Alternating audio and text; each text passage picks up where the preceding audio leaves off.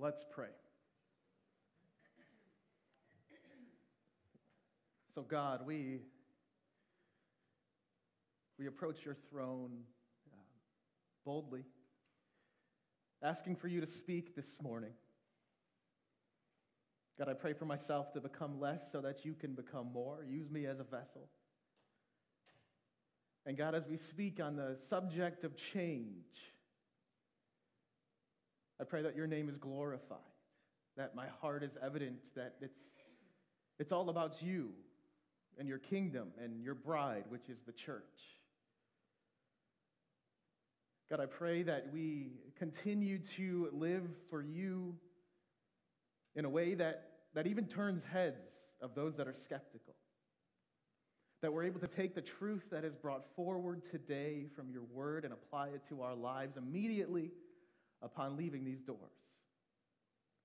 God, allow our love for one another here to be so radical that others can't deny your reality. And God, of course, I pray for your cross and your name to be glorified, to be lifted high, and to be the center of today's message. Lord, we love you.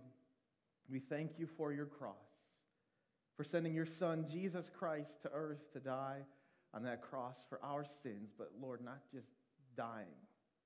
You rose again 3 days later, proving that through faith in you, we can have eternal life. It's in your Son, Jesus' name, we pray these things. Amen. Well, good morning, Hope Church. Thank you for coming this morning. It is a joy and a privilege to be here with you. Today marks 2 weeks. I have been here officially 2 weeks, and let me say we are absolutely loving it. Thank you, Linda, for bringing the announcements. Thank you, worship team, for leading us this morning. I got to say, if we're about to drop 10 grand on a zero-turn mower, we're not going to be short on volunteers. Can I get an amen? We are so grateful for our council and for really keeping this place under tight ropes in terms of budgeting. So, as I mentioned last week, we're going to be kicking off a 6-week series, and we're going to be calling it Prepare. And what we're going to do is we're going to walk through different aspects and areas of ministry that we need to prepare for change in at our church here at Hope Community, not just in the weeks to come, but really for the years moving forward. Now, change is a hot topic for a lot of people. It's a word that you hear and either you cringe or you grasp at it. Some love it, some absolutely hate it. Some don't want it at all, and others believe that it's absolutely essential. Well, I have to say, testifying here, I kind of fall somewhere in the middle.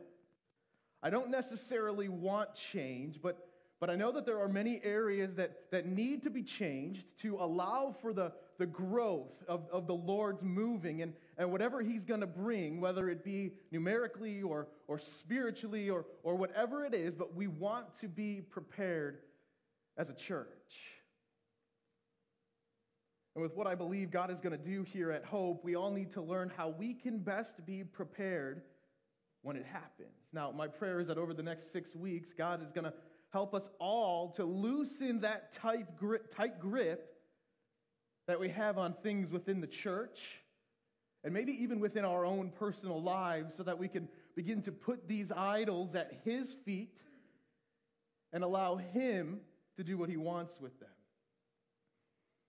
So today we're going to talk about change. Prepare for change, as Dawn put together the beautiful slide. Thank you, Dawn. You know, it reminded me of this story that I recently heard about a pastor. Many of you know his name, Dr. Martin Lloyd-Jones, when he began his preaching ministry in Wales. Of course, in typical Martin Lloyd-Jones fashion, he went to one of the most difficult, stubborn, and wayward churches that was in the area. The hardest church that he could find. Now, this church was so off target from being gospel-centered that they put more attention to their plays on Saturday nights.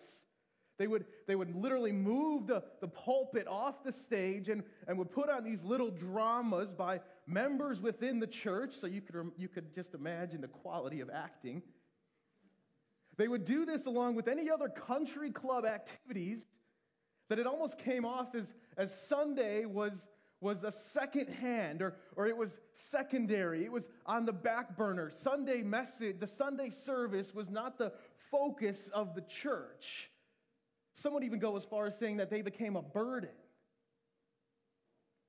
These plays, they would go on week after week after week, drawing people from all over the city, but the Sunday service attendance began dwindling, and the spiritual depth of the church was shallow at best.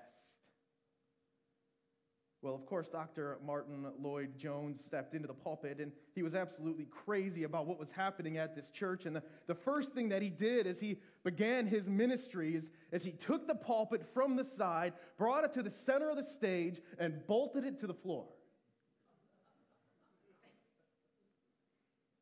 You see, Dr. Martin Lloyd-Jones knew that with everything that will change and that will not change, the faithful teaching of the truth of God's Word must be the center of the church. Now, before we dive into this portion of the series, I want to make it clear that contrary to popular belief, the church is not dying. I'm going to say that one more time. The church is not dying. I believe that the church is just as strong as it's ever been. And nothing is going to change about the strength of the church. Why? Because it's in the palm of Christ's hands. And He is the cornerstone. 1 Peter 2:9-10 says this, "But you are a chosen race, a royal priesthood, a holy nation, a people for His own possession, that you may proclaim the excellencies of Him who called you out of darkness into His marvelous light. Once you were not a people, but now you are God's people. Once you had not received mercy, but now you have received mercy." I believe that we are witnessing followers of Christ almost all at once wake up and realize that these concert plays and motivational speeches given from church pulpits will not get us into heaven. And they sure won't make disciples. As I once have heard before, weak sermons produce weak sheep. And what is a weak sheep to a wolf? What we are seeing today is a movement away from growth numerically to a wave of followers of Christ seeking Him more than anything else and desiring nothing less than a deepened relationship with Christ, with our Heavenly Father. But as long as we are proclaiming the gospel, loving one another, and giving glory to God through Jesus Christ, sky's the limit with what He will do with Hope Community Church here in Lowell, Indiana. So as I said, what we're going to do today is we're going to talk about change and how we can prepare for it. If you have your Bibles, please turn with me. We're going to be looking at Exodus 18 this morning. Exodus 18, it was a passage of Scripture the Lord gave me and He burdened my heart with, and I was like, what are you going to do with this one? And He revealed such rich content and rich truth on the topic of change as I went through my preparation. So if you don't have a Bible, that's okay. There's one right in front of you on the back of the seat. You can grab it. It's just the second book in the Bible if you're new here this morning into the Old Testament. Genesis is the first. Exodus is the second. Please, I encourage you to follow along with us. We're going to be looking at the entire chapter 18. We'll take it in bite-sized pieces, but not too small because it's a lot of content here. Let's begin by reading verses 1 through 12. Exodus 18, verses 1 through 12. I got the ESV here. Verse 1. Jethro, the priest of Midian, Moses' father-in-law, heard of all that God had done for Moses and for Israel, his people, how the Lord had brought Israel out of Egypt. Now Jethro, Moses' father-in-law, had taken Zipporah, Moses' wife, after he had sent her home along with her two sons. The name of the one was Gershom, for he said, I have been a sojourner in a foreign land. And the name of the other, Eliezer, for he said, the God of my father was my help and delivered me from the sword of Pharaoh. Verse 5, Jethro, Moses' father-in-law, came with his sons and his wife to Moses in the wilderness where he was encamped at the mountain of God. And when he sent word to Moses, I, your father-in-law Jethro, am coming to you with your wife and her 2 sons with her, Moses went out to meet his father-in-law and bowed down and kissed him, and they asked each other of their welfare and went into the tent.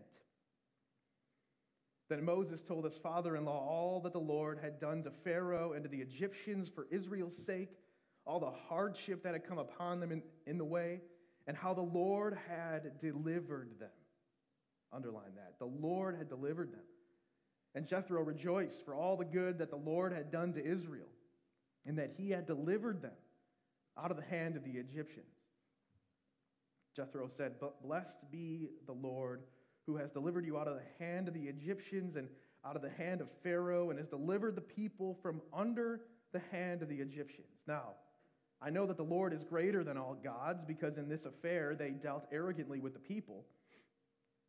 And Jethro, Moses' father-in-law, brought a burnt offering and sacrifices to God, and Aaron came with all the elders of Israel to eat bread, and Moses' father-in-law before God.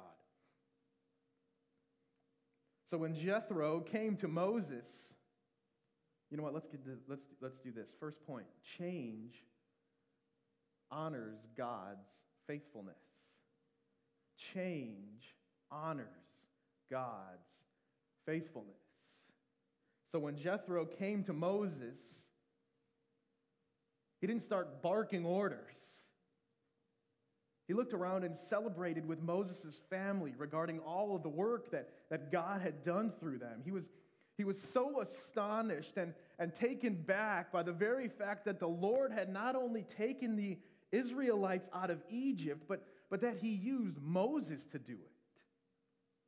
Now this is significant because Moses was just a small shepherd boy, and if you look at Exodus 3, chapter 3, verse 1, you'll see that he was actually in charge of tending Jethro's sheep, his father-in-law's sheep. And he was used to defeat, this little shepherd boy was used to defeat the most powerful man on the face of the planet, Pharaoh, and lead slaves out of the strictest captivity that is arguably known to mankind. A little shepherd boy. So instead of Jethro bowing down to Moses bows down to Jethro. He immediately looks up. Jethro does. He immediately looks up, and what does he do? He gives all of the glory and the credit to God.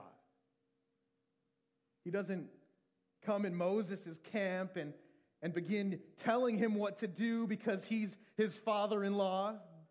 Some know from experience how that feels.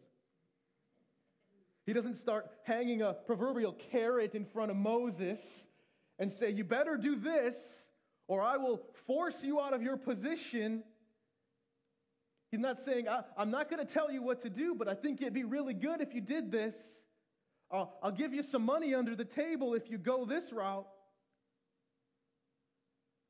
Instead, the first thing he does is he praises God for the work that has been done already. You know, when I look at Hope Community Church today, week 2 of being here, I can't help but stand in awe of what God has already done. Of course, we can't move forward without honoring the work of the prior pastors. I look at Pastor Barry. I don't think Pastor Andy is here, but their work has been so faithful to God's heart. They have been instrumental in the way that Hope has been a light to the community here at Lowell. And personally, I have to thank them for plowing that path.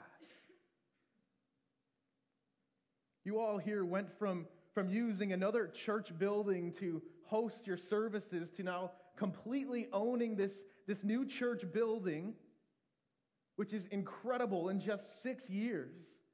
Not to mention all of the salvations, the discipleship, the rededications that have taken place. I mean, can we break our silence here? Can we give an applause to God for his faithfulness to Hope?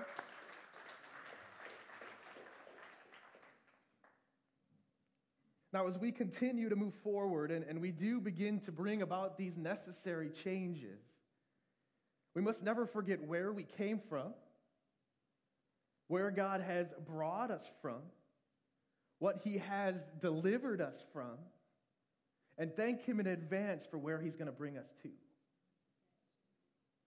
You know, if we can maintain that posture and that perspective, we then also maintain a posture of gratitude, which truly pleases the heart of God. Change honors God's faithfulness above all else. Change honors God's faithfulness. But as Jethro began to look around and acknowledge the work of the Lord through the Israelites and Moses' leadership, he noticed something that required change. And he would even say required change quickly. Let's take a look. Verses 13 through 20. The next day Moses sat to judge the people, and the people stood around Moses from morning till evening. When Moses' father-in-law saw all that he was doing for the people, he said, "What is this that you're doing for the people? Why do you sit alone and all the people stand around you from morning till evening?" He gets context. Continue, verse 15. And Moses said to his father-in-law, "Because the people came to me to inquire of God. When they have a dispute, they come to me, and I decide between one person and another, and I make them know the statutes of God and His laws."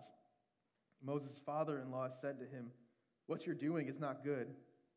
You and the people with you will certainly wear yourselves out, for the thing is too heavy for you. You are not able to do it alone. Now, obey my voice. I will give you advice, and God be with you. You shall represent the people before God and bring their cases to God, and you shall warn them about the statutes and the laws, and make them know the way in which they must walk and what they must do." Second point for this morning: change produces efficiency. Change produces efficiency. Jethro, I want you all to take note of this. I took note of this as I was reading through it. Jethro took some time to ask questions and make sure that he had the full context of what was going on before he began to make suggestions. Look at verse 14. Jethro asks some questions. What is this that you're doing for the people? Why do you sit alone and all the people stand around you from morning till evening? He's asking for context. He wants to fully understand the situation. This is absolutely crucial. Too many times I have seen a person sit back and say, "You need to do this. You need to change that," or "Why don't we just launch a new ministry that goes whole head on into the community? Why don't we have kids ministry every single week?" Or "These songs need to change. We need more people up on the stage to worship." And then that's when I say, "That's a fantastic idea. I absolutely love it. When would you like to start?"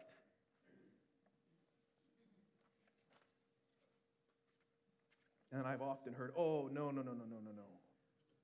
I don't have time for that. I just came up with the idea."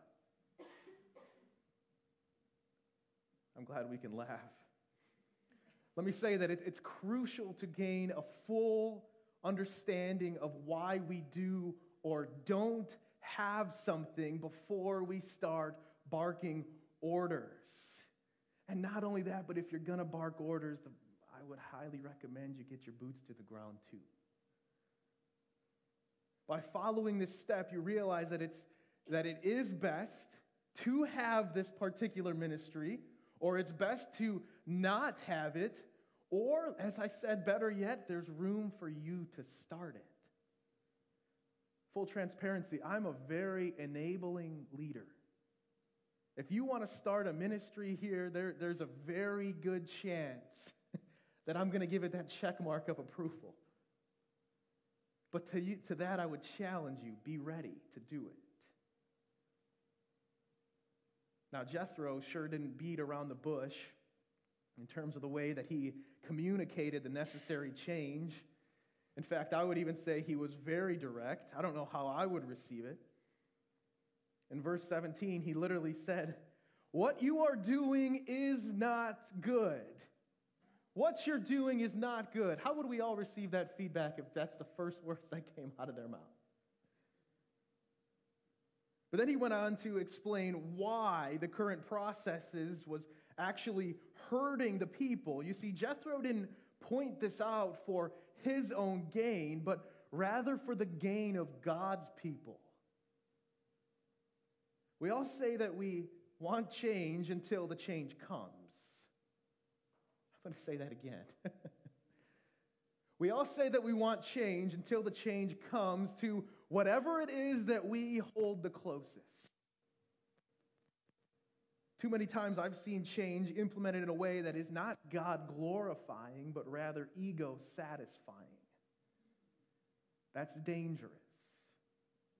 I think we all are starting to think of incidences that we've walked through where the change was made for the people, the glory of the person, and not for the glory of God, and then we see the harm that comes with that. This becomes dangerous because it's at that point where whatever we are holding closest becomes our idols. What we must remember is that whatever it is that God has entrusted us with, whether it's a ministry or a spiritual gift or a large amount of resources, it's not ours to begin with. We are only the stewards. It's God's. And that is actually to be freeing to us rather than burdensome. It makes change easier because we are reminded that we are called to care for what God has given us rather than own what we believe is ours. Let's keep moving this morning. So Moses is hanging out with his father-in-law. He's hanging out with his family. His father-in-law demands that Moses makes a change for the sake of the people, his family, and his own good. And now what's Moses' reaction? This is very important and sometimes the hardest part. Does Moses throw a tantrum? Does he get all mad at Jethro? Let's look at verses 21 to 27. "Moreover, look for able men from all the people, men who fear God, who are trustworthy and hate a bribe, and place such men over the people as chiefs of thousands, of hundreds, of fifties, and of tens, and let them judge the people at all times. Every great matter they should bring to you, but any small matter they should decide themselves. So it will be easier for you, and they will bear the burden with you. If you do this, God will direct you. You will be able to endure. You'll avoid burnout. And all this people also will go to their place in peace." Verse 24, "So Moses listened to the voice of his father-in-law and did all that he said.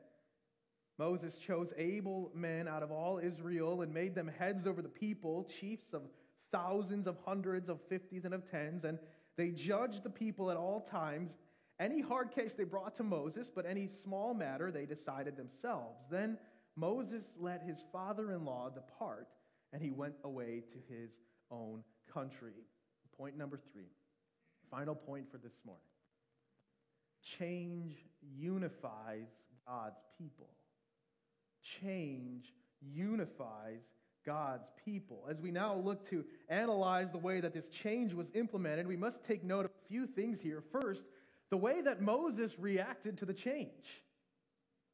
He didn't get all insecure and stand his ground and say, "No, this is either going to work and you either accept it or you leave." Or even worse, listen to the feedback and then go and gossip behind his back. How dare he say something like that? Does he not look around and see what we're doing? Gossip kills, no matter the intention. So Moses took this feedback and he acknowledged it, he respected it, and he implemented it. A lot of this, and it's important, was because he trusted Jethro. There was a culture of trust within Moses' family, and he knew that anything Jethro was going to bring to Moses was for the good of him, for the good of his family, and for the good of God's people. You see, if we can develop in our mind that someone is out to get us, or a stubborn mindset that we will not allow any person to speak into our life despite how beneficial their advice might be, we are setting ourselves up for failure. You know, my great uncle, many know him as Dr. Warren Wiersbe, he said these words: "Nothing paralyzes our lives like the attitude that things can never change. We need to remind ourselves that God can change things. Outlook determines outcome. If we see the problems, we will be defeated, but if we see the possibilities in the problems, we will have victory." My friend, when change comes, let us see the potential for victory rather than the potential for problems. Notice how Moses let his father-in-law depart after his suggested changes were made. Jethro didn't come in and point fingers and blame Moses and say, "This is what you need to do, and this is how you need to do it, but I'm not going to volunteer my time or my resources or anything else to help you. I'm just here to tell you what to do." As I said, this is one of my biggest pet peeves in church ministry. People that have all the time in the world, and they just seem to notice everything that is wrong with the church, and they are so quick and bold in every way to point it out. But the second that it comes time to put the boots on the ground, they're nowhere to be found. Friends, church, this is my call to you. If you want to see change, you have to be part of it as well. It not only builds trust, but also deepens our faith. And I want to conclude with this. Notice how the point of what Moses was doing did not change. Rather, the way that it was done changed. The people were still being judged for their disputes and their legal matters. They were still given godly wisdom for their concerns, but the change that was made was simply the way that it was done. Why do I say that? Because my heart here is to prepare each of us for the change that is to come. We're going to see God produce efficiency within the church. We're going to see increased productivity. And I firmly believe that we are going to see God's people unified because of it. But the message that we proclaim and the hope and the mission of Hope Community Church, which is honoring God by loving our neighbors, sharing the gospel, and caring for each other, all of these will not change. And it must not change. Isaiah 40 verse 8 says this: "The grass withers and the flower fades, but the word of our God will stand forever." Yes, change will come. But the one thing that will forever remain the same at Hope Community Church is God's word, His gospel, and His love for us. Let's pray. God, we are so grateful for your providence that you have demonstrated and allowed so many to witness here at Hope. Lord, as we were worshiping, I could not get off my mind the fact that so many people here are part of the foundation of Hope Community Church. And God, I pray even now for the days, weeks, months, and years to come that you continue to show your sovereign hand on Hope Community Church. Allow the growth that is to come to be unifying. Allow the change that is to come to be with you at the front. Help each one of us to gain each other's trust as the weeks go on. Lord, we continue to say thank you for all that you've done here. And thank you in advance for what you are going to do. It's in your Son, Jesus' name we pray. Amen.